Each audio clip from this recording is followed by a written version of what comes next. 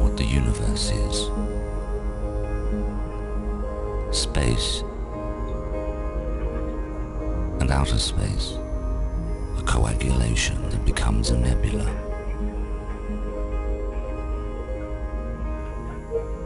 And out of the nebula, millions of galaxies.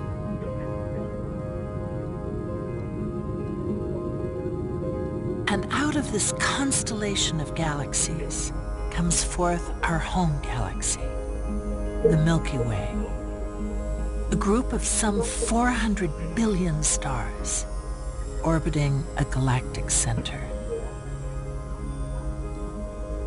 And of those 400 billion stars, the one orbiting star that is closest to us is the Sun.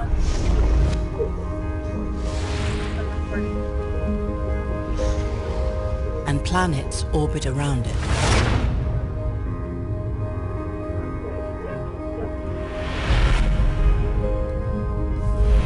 And among those planets is our little planet, which, like the Sun and all the galaxies, also came out of that nebula. Okay, Neil, we can see you coming down the ladder now. That's one small step for man, one giant leap for mankind. And our particular planet was not too far from this sun, and not too close, not too hot or too cold.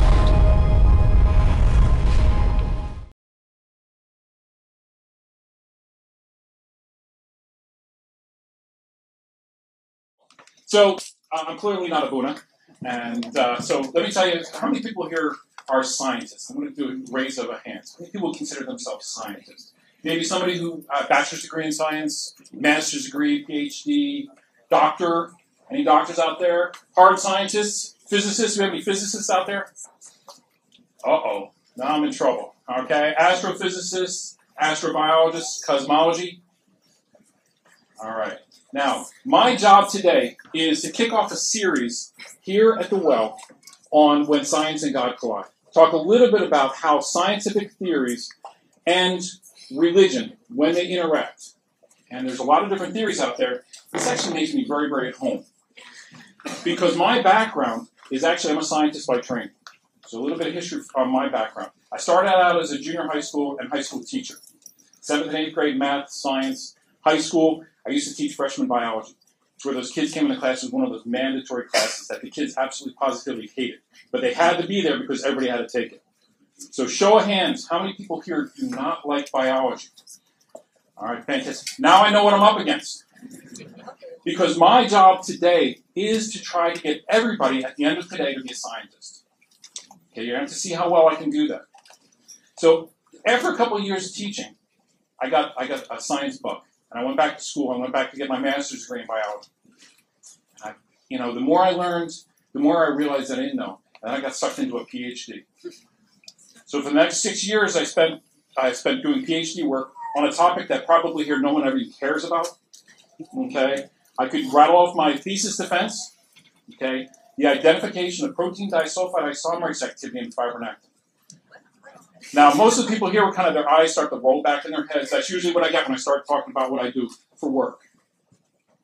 But that's a love of science that I have. And so what my job is today, and the speakers over the next 4 weeks, is to not only is to get you guys thinking about when science and religion collide, but also to get you thinking creatively, to turn you into scientists. So by the end of my talk today, my goal is to have you guys thinking like scientists. Now, in the next couple of weeks, then you're going to hear about another topic that Abuna mentioned today in the sermon, stewardship. Okay, we are all here on this earth, and we are called to be stewards. Then we're going to hear about man, the creation of man. And then there's going to be a tie-up at the end. So for the next 4 weeks, we're really going to push the envelope. So these are some of the questions we're going to be talking about. Now, the question I got to tackle with, you just heard my background, I'm more of a biologist. Okay, especially cell biologist and molecular biologist. My research was primarily on cancer. Now, my career now takes me to the world of emerging infectious diseases. So I'd be much more comfortable up here talking about Zika, okay, or dengue, or something else like that. But the whole thing about science, again, the love for science is that It's not just something, for me, I'm passionate about cancer biology. I'm passionate about emerging infectious diseases. But what I'm here to talk to you about today is being passionate about learning. Passionate about asking questions, like the questions we have up there. Okay? One of the questions we're going to talk about today is there intelligent life out there? So that's a tough question. And there's a lot of different theories that are being floated around. Anytime you look at the news, you hear all these different competing theories. So who do you believe? And as Christians, we've heard for years and years and years and years is that science and religion are incompatible. Okay, I love this little image up here of the microscope and the cross with the boxing gloves. Because I can't tell you how many times I've been asked in my career by my students, by my peers, how can you be a Christian and be a scientist? Aren't those incompatible? Articles in Time. Okay? So the question I ask today, and I know there's other people out here who feel as strongly about this as I do, is no, they're not incompatible. You can be a scientist and a Christian. And I would argue that the more and more I learn, the more I realize what we don't know. And that actually draws me closer to God.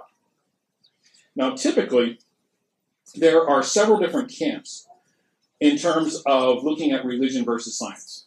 Now, I put up here, actually, these are a bit controversial. I wanted to use this to kind of kick off the idea that we're talking about today. So on the cartoon on the left-hand side, it pits scientists against creationists. Now, these are literal creationists, that the earth was created in 6 days, 6 literal days. And I know that there are the hardcore people who believe the literal 6-day creation argument. Now, today I'm going to talk about that, and actually, that I'm not in that camp. And the Orthodox Church, it's hard because none of us were here. So it's hard. We're going to look at the evidence for a literal 6-day creation event versus the Big Bang Theory.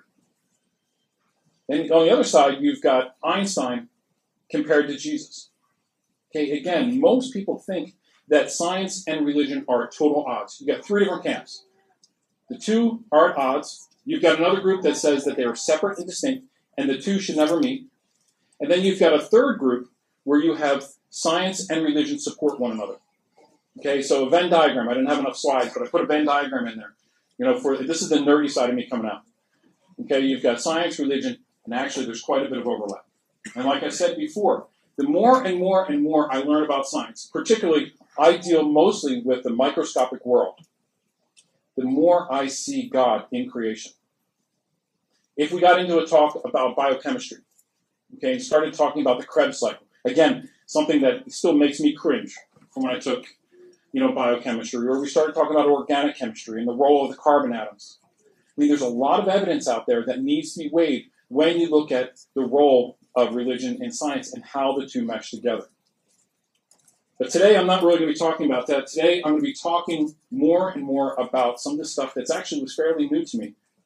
Something that intrigued me, but something that, as I was preparing for this talk, got me really thinking about, particularly it's about cosmology, the origin of the universe.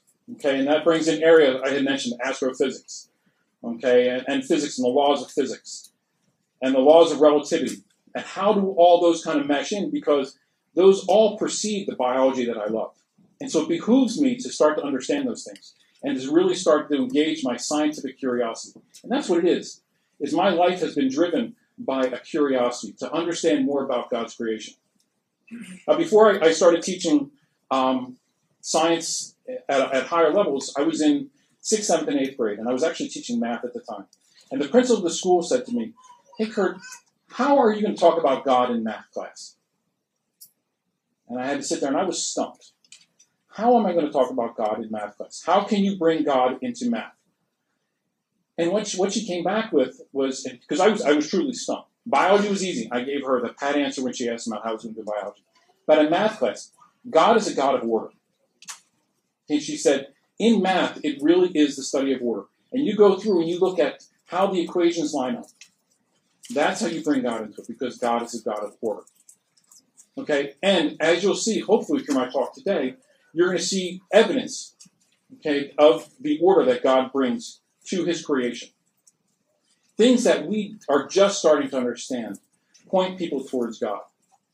But don't take my word for it. Okay, I want you all to be scientists before you leave today. So, what is science? I think you can kind of guess from where I'm going. Is science is just not just a body of knowledge, and this is the first fill in the blank on your handout. Okay, but it's knowledge assembled through the scientific methodology. So this is where you look at the creation, you look at a question, and I'm going to even go as far to say is you look at an election that's coming up. Okay, and you ask the hard questions, and you say to yourself, who and what should I believe? And that's where I'm going to push it back out to you. Because I'm going to get up here and I'm going to talk about a lot of different things today. You may or may not agree with me. Okay, you may or may not agree with the research that I've done and that I'm presenting today. I am going to challenge you to dig into what you're hearing. Dig into what you're hearing today about cosmology, about the origins of the Earth, about extraterrestrial life. But also expand that into your day-to-day lives. You know, we got a tough election coming up. Okay, don't believe what you're hearing. Do the research yourselves. Make your own decisions. In that way, everybody in this room is a scientist. I don't care if you like biology or not, but I'm going to implore you to use the scientific logic, scientific reasoning. And again, another flashback to freshman biology. Okay, the scientific method. Now, my kids hate it when I talk about this. Okay, because they're like, Dad, why are you putting such rigor on this? The students. Again, people start to shake uncontrollably when they start thinking about this. But again, this is a thought process. I learned a ton of things in graduate school over those 6 years. Okay, more about what things didn't work than what things did work. But more than anything, I learned how to think. Okay, it's how to be a critical thinker. Not critical in that everything is wrong, but critical in there is that you need to weigh the evidence. That you would need to apply the scientific method not only in the laboratory, with the chemicals, okay, with the organisms, with the data that's coming in, but across the board. So let's talk for a few moments real briefly about the scientific method and how it applies to you in your daily lives. Because this is going to be, kind of the foundation that I'm going to build on through the rest of the talk today. And that the other speakers are going to be building on through as they go through this series. So the first thing you come up with is a problem. Okay? You've got a question out there. You need to look at that question. You do your own research. Okay, maybe you Google it. Maybe you look at Wikipedia. Maybe you talk to some people. You're gathering information. Okay, those are the first two steps of the scientific method. Then you develop a hypothesis. Okay? Everybody does it. Maybe you don't think about it formally like you would in a scientific laboratory, but you're developing a hypothesis. This is what I'm thinking. Some of you might be thinking, I don't know where he's going today. Okay, that's your hypothesis. You've seen a little bit of research. Okay, you have got a question in your mind. Now what we're going to do is we're going to test that hypothesis. Okay? Now the big thing is you're going to do tests. Okay, you're going to bring in information. You're going to have to analyze that information. Now what you'll see is on the circle on the right-hand side, it's a graphical way of showing that this is an iterative process. Okay, the scientific method is not one and done. Okay, and I think that's why a lot of the students that come to me, they expect to come in the lab and do what we would call search. Okay, it's not called, you don't come in the lab and do search, it's called research. Okay, it's because you do it one time, and then you got to do it again. Okay, then you get data, and you got to do it again. Okay, and then constantly you need to test your hypothesis. Take what information is coming in and apply that to your hypothesis. Does it make sense? Then maybe, yes, you prove your hypothesis. If it doesn't make sense, then you've got to change that hypothesis or modify that hypothesis. And then eventually, when you have enough data, you can come to your conclusions. Okay, then you report that out. Again, for as a father, okay, this is something that I'm required to do all the time. My kids come to me with a problem, okay? And particularly, I've got two boys. I'm sure you've seen Luke and James. Okay, the problem that they come to me with is they're fighting. Well, he did this and he did this. Okay, so here's a practical example. This is where my logical mind kicks in. Who's right? So I have a hypothesis. I come in with a preconceived notion, right? I probably have a bias associated with that, who I think, even before they come to me, I think I know who's in the wrong. Okay? And it would be easy for me to act and jump to my conclusion and come up with my report, which is discipline, okay, based on incomplete data. So what I have to do is, and I don't always do this well, is step back. Listen to the data that's coming in. re-listen to the data, sometimes 3 and 4 times, separate them and listen to the data. Then eventually come to a conclusion and then report out my results. Okay, practical example of, again, where you can use the scientific method in daily lives. So now, again, I said, isn't this only for scientists? Why am I talking to people at the well about this? I want to make this practical. Okay, this is not necessarily all about cosmology today, all about the Big Bang, okay, all about creation. It's about tools for life. Okay, that's what the church teaches us. The church gives us tools for life, and that's hopefully what I'm sharing with you today. So anybody nodding off yet? That's usually, again, when I talk about biology, eyes roll up. Okay, people start to nod off, and so far, so good. All right, now here we go. Now again, science is a tool. And science is, in terms of a tool, it's one of these things that takes practice. Okay, I'm a scientist. I've been a scientist for over 25 years, okay, in the lab. It's something that I learn something every single day. Again, I love 1 Corinthians 13 and 11. When I was a child, I spoke as a child. I understood as a child. I thought as a child. But when I became a man, I put away childish things. Okay, this is a tool and a technique that is going to be something that I encourage you. It doesn't matter how old you are, how young you are. Okay, you start building the rigor of your thinking and start testing and asking questions about what information you're getting. Okay, use the scientific method. I implore you. Okay, it's going to make you a better parent, grandparent, student. Okay, whatever you are, I believe in my heart of hearts that applying the scientific method is a much broader approach to taking in the information we're getting. And as I said before, the more I learned, when I went into grad school, I was very, very arrogant. I thought, I know everything there is to know because I've got a bachelor's degree in biology. I had no clue about how much we don't know. Okay, especially, again, every day I learned something new about biology. But as I started getting in and prepping for this particular talk today, there's so much out there that we just don't know. We've been around for a long time. We've got some great tools. But there's so much room for improvement. There's so much room out there. And, again, in society, and when we start off with those cartoons, okay, a lot of times you have two different camps, two very different polar camps. One group saying that there's no room for religion. Another group saying that, it's all about religion. Okay? But you've got to weigh the evidence for yourself. Weigh the evidence for yourself. So, again, in a quote from Sir Isaac Newton, much more eloquent than I. Okay, in science, we resemble children collecting a few pebbles at the beach of knowledge, when the whole ocean is unknown, unfolds itself in front of us. So, going to get into a little bit of a controversial topic. Okay, and this is, every time I seem to get up here to do these well talks, I always get the fun ones. Because the last time, I don't know if you remember when I was up here just talking about the role of women in marriage. That was another real tough one. Now this one is, the question I have to ask is, a lot of people, you got the creationists saying, it's a literal 6 days because that's what the Bible says. Okay? Now that's one interpretation of the Bible, and you have to be very, very careful. Because what that's done is that's put people into what many would consider a very, very limited mindset. There's no room for taking in data. And I'll show you in a slide in just a second. That's really what gets people into trouble. Now, please, don't mistake what I'm saying. Don't mistake what I'm saying. Is the Bible a scientific book? Okay? No, the Bible is not a scientific book. Okay? Now, the Bible does make a number of scientific statements and scientific references.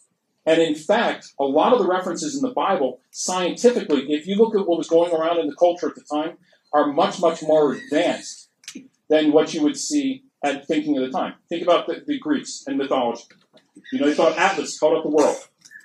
Okay, where Job said, no, it's not. And they recognized, a lot of time. But also, at the same time, they were limited at the time. Okay, they talked about the four corners of the earth because that's what they understood. So, is the Bible a scientific book? No, it's not. If you think about a scientific paper, I'm going to look at Bracy because I know Bracy and I are, we've written and critiqued and read scientific papers, a number of other researchers out here. When you get into a scientific paper, if I wrote a paper for publication in a journal, okay, what I would do is I would state my hypotheses, and then I would go into excruciating detail to describe my finding and why everybody should believe that finding. Okay, I mean excruciating detail, where I would use all kinds of crazy scientific jargon. Okay, like those words I threw at the beginning. Fibronectin, protein disulfide isomerase activity. All kinds of K-CATs, catalysts, and all kinds of enzymatic functions to be able to provide evidence to support my argument. Now, when you read the Bible, okay, specifically in the book of creation, that's where, the book of creation. I'm making up Bible books. Book of Genesis about creation. Okay, in the beginning, God created heaven and earth. Do we get a ton of detail on how he did that? No, we don't. Okay? Is it accurate that God created heaven and earth? Absolutely. We believe that. That is the truth. But when Abuna was talking in his sermon today, okay, what are the two things from the Bible? What is the Bible there for? Does anybody remember from the sermon? Actually, audience participation. Salvation and stewardship. Okay? Stewardship is actually going to be next week's talk, so I'm not going to get into that one. Okay? And salvation, again, is not something that I'm going to talk about today. But the Bible is primarily there to teach us about salvation and stewardship. Is there science in there? Yes. Is it a scientific manuscript? Is it a scientific book? No. Okay? So, but, please don't ever mistake me. It is true, it is accurate, but it is not a scientific document. Now, when people take it as a scientific document, that is where we start to have these camps, these polarizing camps. Okay, the literal 6-day creation, that polarizes people because they're not willing to take in some of the other evidence. And that is where you start to see this divide between the scientific folks and the religious folks, amongst other topics as well. Now, the Bible, again, not a scientific book, but it is written for all people. And it's not using highly technical jargon, because if you write something for a specific audience, okay, it doesn't matter, maybe we're writing something for the physicist, or something for the botanists, or something for the biologists, you're going to lose the rest of the audience, because you're going to go so far into the weeds that you're going to lose the rest of the people, your target audience. So in this particular case, it's written for all people. And it also tries to tackle, okay, topics that are incomprehensible to people. Now, Isaiah 55:8-9 says, "For my thoughts are not your thoughts, and not are your ways my ways, says the Lord. For as the heavens are higher than the earth, so are my ways higher than your ways, and my thoughts than your thoughts." Now again, the Bible is there to show us the need for a Savior and to guide our steps. It is a tool. So one of the things that we have to think about is Scripture is there. It talks about, again, huge host of topics. Today we're talking about one very, very small aspect. But you've got things as prophecies, the last days, Antichrist, Christ's second coming. Okay, the Bible would have to be volumes and volumes and volumes larger to be able to hit in depth all those different topics. So one of the things that we need to look at is our understanding of Genesis by building on the research that's out there right now. Okay? Does it make sense so far? Does everybody follow me?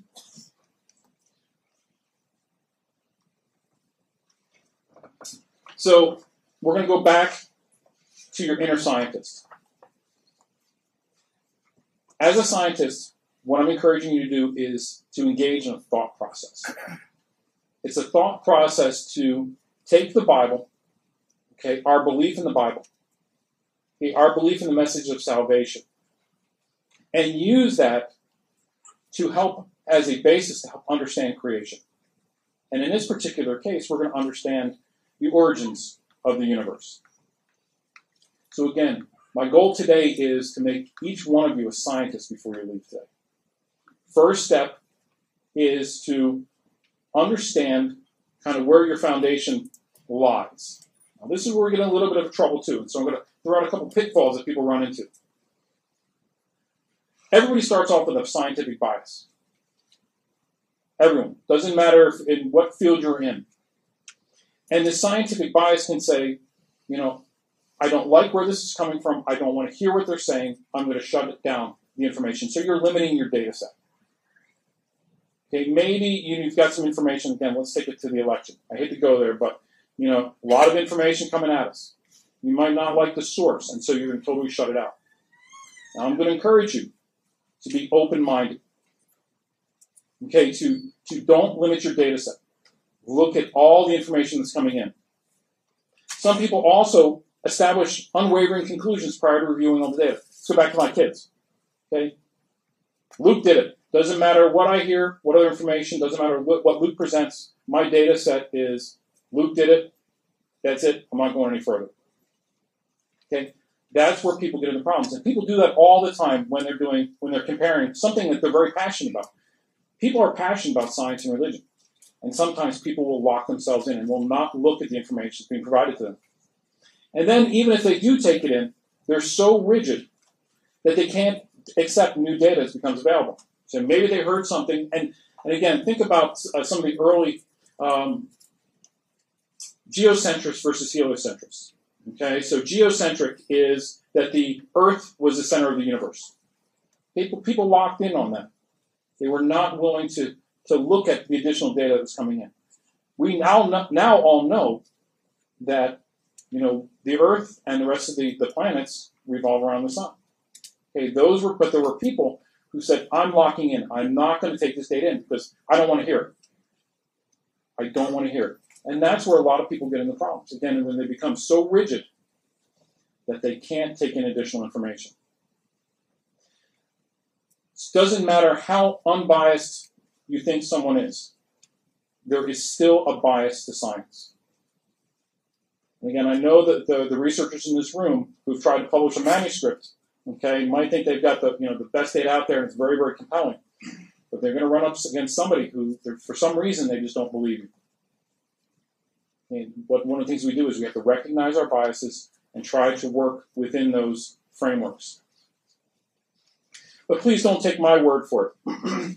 St. Augustine, okay, the church fathers. We've got to look to the church fathers. Okay, again, because I'm in a very controversial area here. Okay, and I'm presenting some evidence, some thoughts up here that people might not agree with. So what do the church fathers think?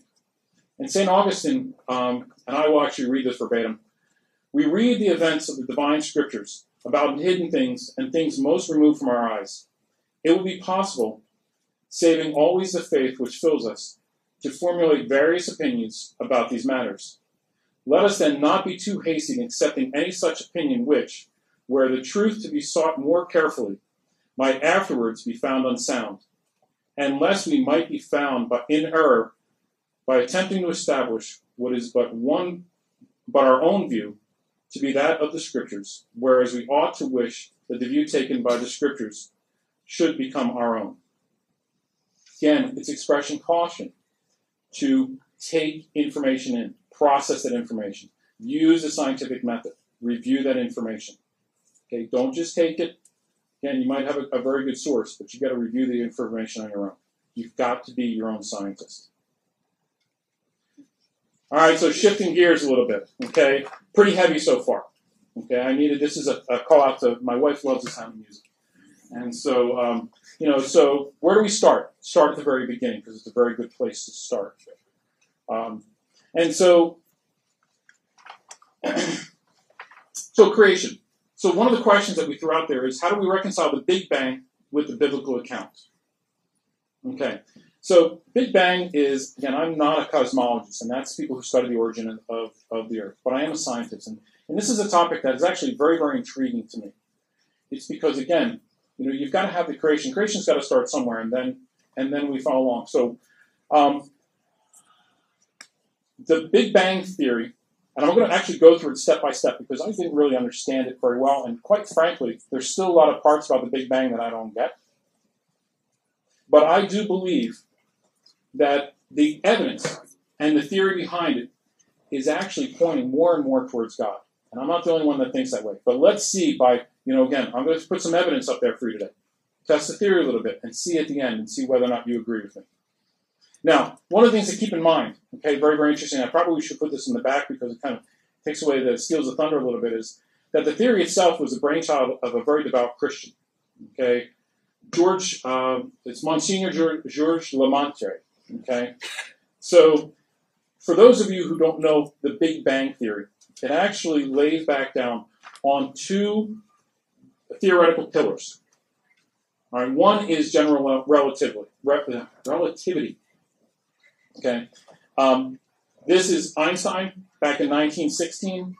Okay, what they were trying to do is they were seeing, when they were watching solar eclipses, they were actually seeing light bending, and they couldn't explain it using standard Newtonian laws. And so they kind of had to figure out, and they said, how does that work? And so what they found out was that using the theories of general relativity, they were actually able to explain how light bends around the sun through observations. And actually, that's held up.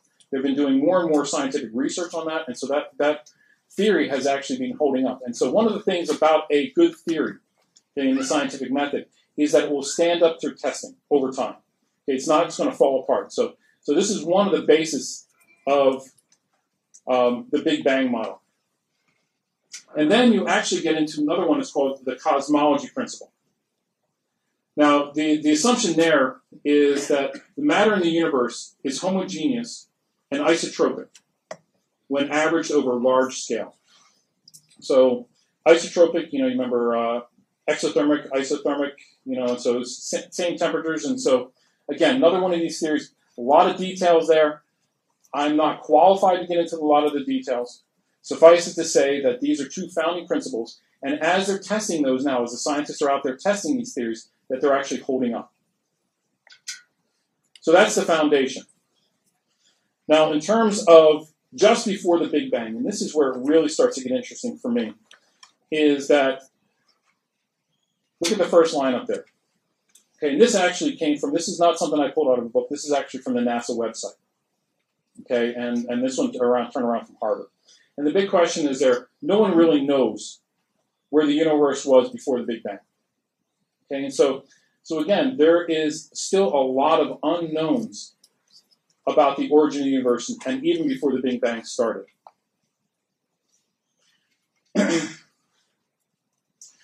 So in terms of moving forward, I'm having a little bit of a hard time seeing. Can I move this light? Thanks, Michael. I appreciate it.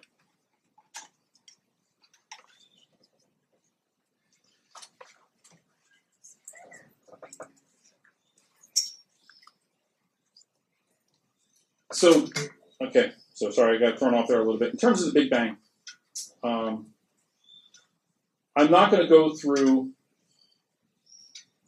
a ton of details on the particular Big Bang theory because there's a lot of other things that I want to get to. But there are multiple steps that scientists have modeled in order to be able to talk about the Big Bang. And most people think about the Big Bang as a giant explosion. Okay, it was more of looking at a very, very rapid expansion of a balloon, where you started off, and in the first seconds to minutes, okay, the whole universe came into creation. Okay, does that sound familiar?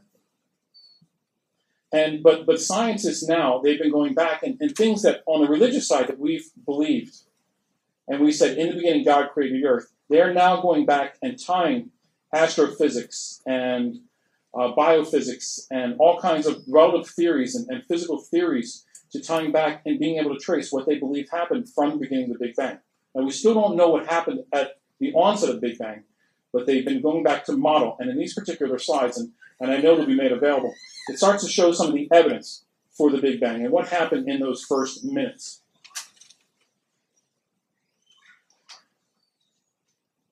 Over time, the universe started to expand, and there became light, according to the Big Bang theory, over the first 300,000 years.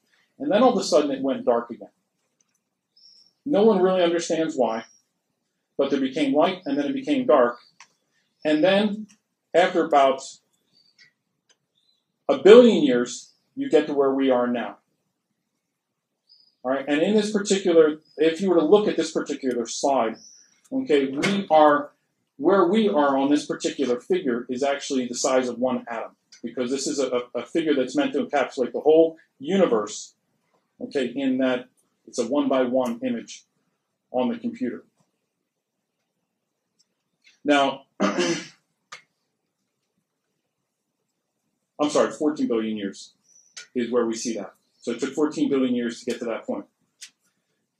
Now, in summary, this particular slide starts from creation of the universe all the way up to 14 billion years to where we are today, following the laws of physics. Okay, they're finding data as they go back and use the different telescopes, and they have space probes out there, starting to look at how light bends to be able to answer some of these questions. And this is the theory that they've come up with right now.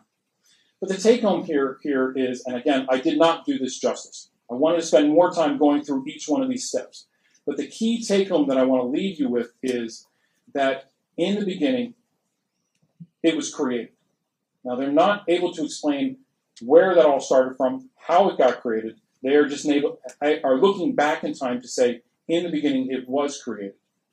And there was an event that led to the creation of the universe.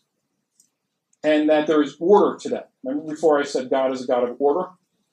Science is now developing the tools to be able to help us look back and put order and understanding upon the creation that was already there. The other thing is this is a theory. And you need to keep that in mind. Yes, there is evidence out there supporting this theory, but it is, in fact, a theory.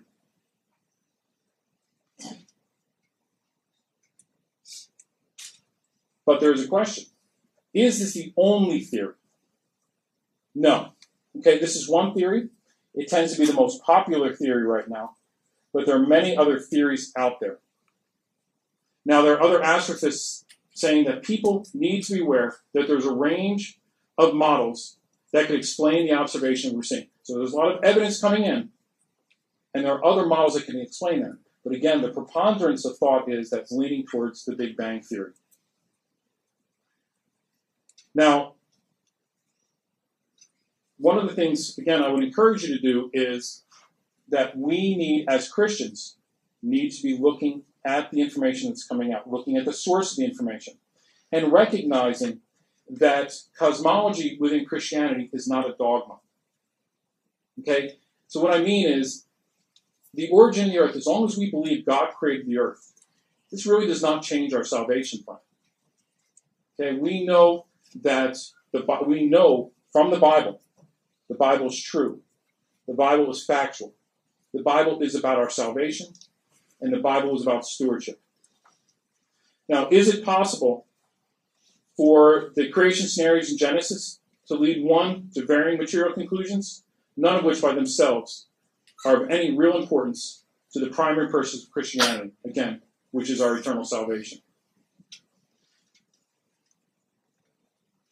And so if we go back to the very, very beginning, in Genesis 1:1, God created the heavens and the earth.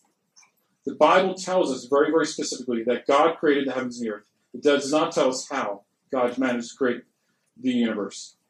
Even if it did, would we be able to understand it? And I think I very clearly showed that. I was going to try to walk through about 8 slides about the Big Bang Theory, and time just does not allow. Even on a very, very high level, because there's a lot of complexity here, and just time does not allow. And so I think we have to, again, I would implore you to go out there.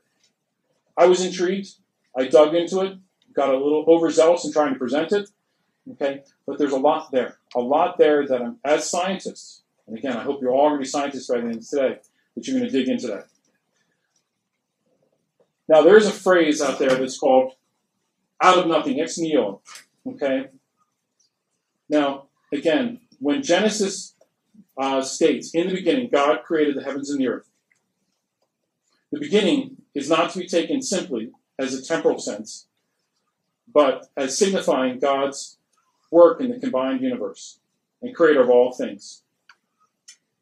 So, in the beginning, God created. What did God create? And one of the things here is, I'm going to kind of wrap up that down here, is one of the things, God created the heavens and the earth. Now, the earth, as we heard in the opening kind of montage, the little slide deck there, that earth was created very, very specially, okay, because not too hot, not too cold. And as you hear in a second, that's the Goldilocks principle. Now, one of the things is, so it's location, location, location. Is there intelligent life out there? And are we here by accident, or are we something special? Now, as I know that some of the other speakers will be talking a little bit more, okay, we have a role here on the earth, okay, and our role is to be stewards, okay, and are we here by accident? Yeah, I look around this room, there's a lot of incredibly special people out here, okay, and again, I'm not going to have time to present the evidence, but as a scientist, okay, and looking at the intricacies and looking at how biochemistry works, okay, there is nothing random about that. It's in my mind, again, okay, that's my bias, is that we're all uniquely and specially made. But again, don't take my word for it. And why is that a question? Why are so many people questioning their role in the universe these days? And so one answer is the principle of mediocrity. Okay, and this came out of, again, I mentioned before, heliocentric versus geocentric. Okay, a lot of information here. I just broke the cardinal rule of slide deck making. I put too much information on the slides. But again, there's so much things out there that intrigue me about this. Copernicus, okay, thought he was doing a great thing, doing exploration of the universe, okay, of the world around him, and he said, nope, Earth is not the center, okay, it's the sun is the center. But that led to this whole Copernicus principle, which says that, well, because the Earth is not the center, it's not important, and therefore people extrapolated from that and said, then people aren't important. And you've seen, I think, you can all say in society how that is kind of propagated, that there's nothing really special about us. Okay, Carl Sagan, billions and billions and billions. That was one of the things. He was a very strong proponent that said that there's thousands and thousands and thousands of planets out there that are like Earth. Okay, so we are really nothing special. And again, I think that is the kind of thinking that runs directly afoul with religious thinking, because we are special. God created man. Man is the pinnacle of his creation. Okay, now, we are special in that sense. But people are still spending a lot of time and a lot of money looking for life out there. SETI, the search for extraterrestrial intelligence. Huge telescopes out there looking for signs of life out there. The image on the right-hand side is actually from the White House, talking about some of the Mars rovers and the Kepler telescope. And some of the tools that we have out there are actually looking for extraterrestrial life and trying to understand the universe. Now, some say it's out there, and some say we just haven't found it yet. So we keep looking. Now, in the Washington Post in July of 2015, there's a very, very interesting article that talked about there is that, there's a couple different explanations, and this writer threw out 3 different explanations of why we haven't found it yet, even though we've invested a lot of time and money. One is that it's out there, we just haven't heard from them yet.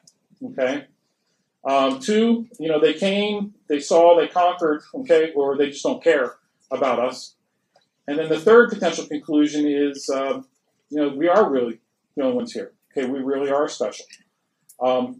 Very, very interesting article, Washington Post. Again, you got to think about that. Interesting read, but they got a bias into that particular article, but they do present evidence.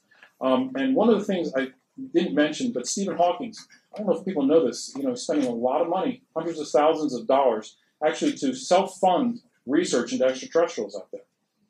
Okay, in addition to the money the government is spending.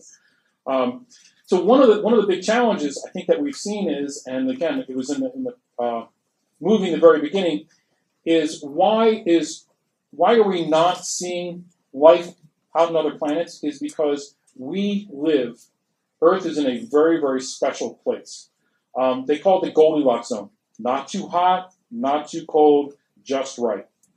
Okay, and they call it the Goldilocks zone. And there are, we have other galaxies out there. There's other suns out there. Okay, there are other sizes. Other planets that are similar size, and they've even been able to identify liquid water on other planets, and those are all keys to life. Yet again, we don't understand, but we still have not yet been able to find extraterrestrial life. And so one of the questions that comes up, and this was another article or a manuscript talking about the privileged Earth, okay, about how Earth was uniquely situated to be able to support life. And so, again, a lot of information here, more than I can get into today, but things about plate tectonics, the magnetic field. particularly how, when you have solar flares that interrupt our cell phone service, but we're actually relatively protected because of the magnetic field of the Earth. It's pretty interesting. We have a very special environment that you don't see on other planets. There is some of the larger planets actually protect us from asteroids, and so there's some recent evidence for that. And so, again, evidence being presented about Earth being totally unique in the way that it sits, the way that it tilts, the way that it has other planets around it, its magnetic field. But again, don't take it from me. I encourage you to go out there and look. Understand the evidence for Earth being very unique and why we are unique creatures on that particular planet. Now, one of the article, Dr. Gonzalez said, okay, there are other people too, again, bias. People talk about life on other planets. Are they talking about advanced life forms, or are they talking about microscopic life forms? Because in this article, he says that if you meet a planet that could support simple microbes, then yes, there are probably quite a few in the Milky Way. If you meet a planet that could support complex animals, then I would say Earth is probably the only one.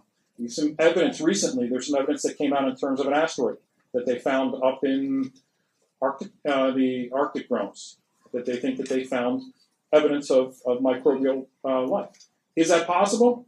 Okay, from a scientific standpoint, again, we've got to be careful not to rule out the data set. There's information coming in there.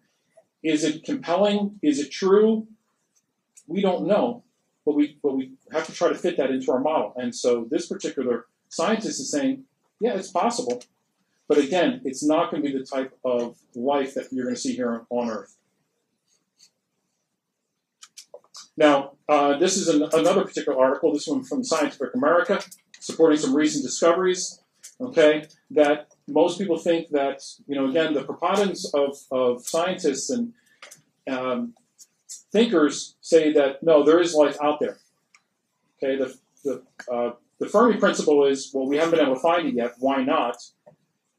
But then there's some more evidence saying here, okay, it may not be out there, we may be unique enough. So the take home from all this is there is a lot of information out there that you folks need to take in and make up your own decisions. So this is one particular author's perspective, okay? And I think the real take home from this is it is the glory of God to conceal a matter. To reach out to a matter is the glory of kings. Okay? This is scripture that I think encourages us to reach that inner scientist within us, to ask the questions, to seek that information out, and then to make our own conclusions. So let's bring it all home. Last two slides. Okay. Now, whether or not we're looking at astrophysics, we're looking at biology. Okay, one of the things that we don't want to do is ever take away from our belief that God created the universe. Because as I had mentioned before, all these things in my world draw me closer to God, not further away from God. Okay, and I believe, and there's actually a number of stories out there where scientists who were devout atheists, and the more and more and more that they researched, they actually swung to the Christian side because they realized that the evidence was pointing towards a creator. Now then, rather than diminishing our belief that God created the universe, such theories and discoveries should bring us closer to the God as we admire the beauty and the plan of his creation. God is a God of order. We'll wrap it up with the words of Origen. Now we ourselves speak on these subjects with great fear and caution, discussing and investigating rather than laying down fixed and certain conclusions. We are dealing, as well as we can, with subjects that call for discussion rather than definition. Now again, I showed you start off with some cartoons showing where we had science and religion on opposite poles. Here's an image that I believe, we've got science and religion coming together, building upon one another. And glory be to God forever. Amen. Any questions?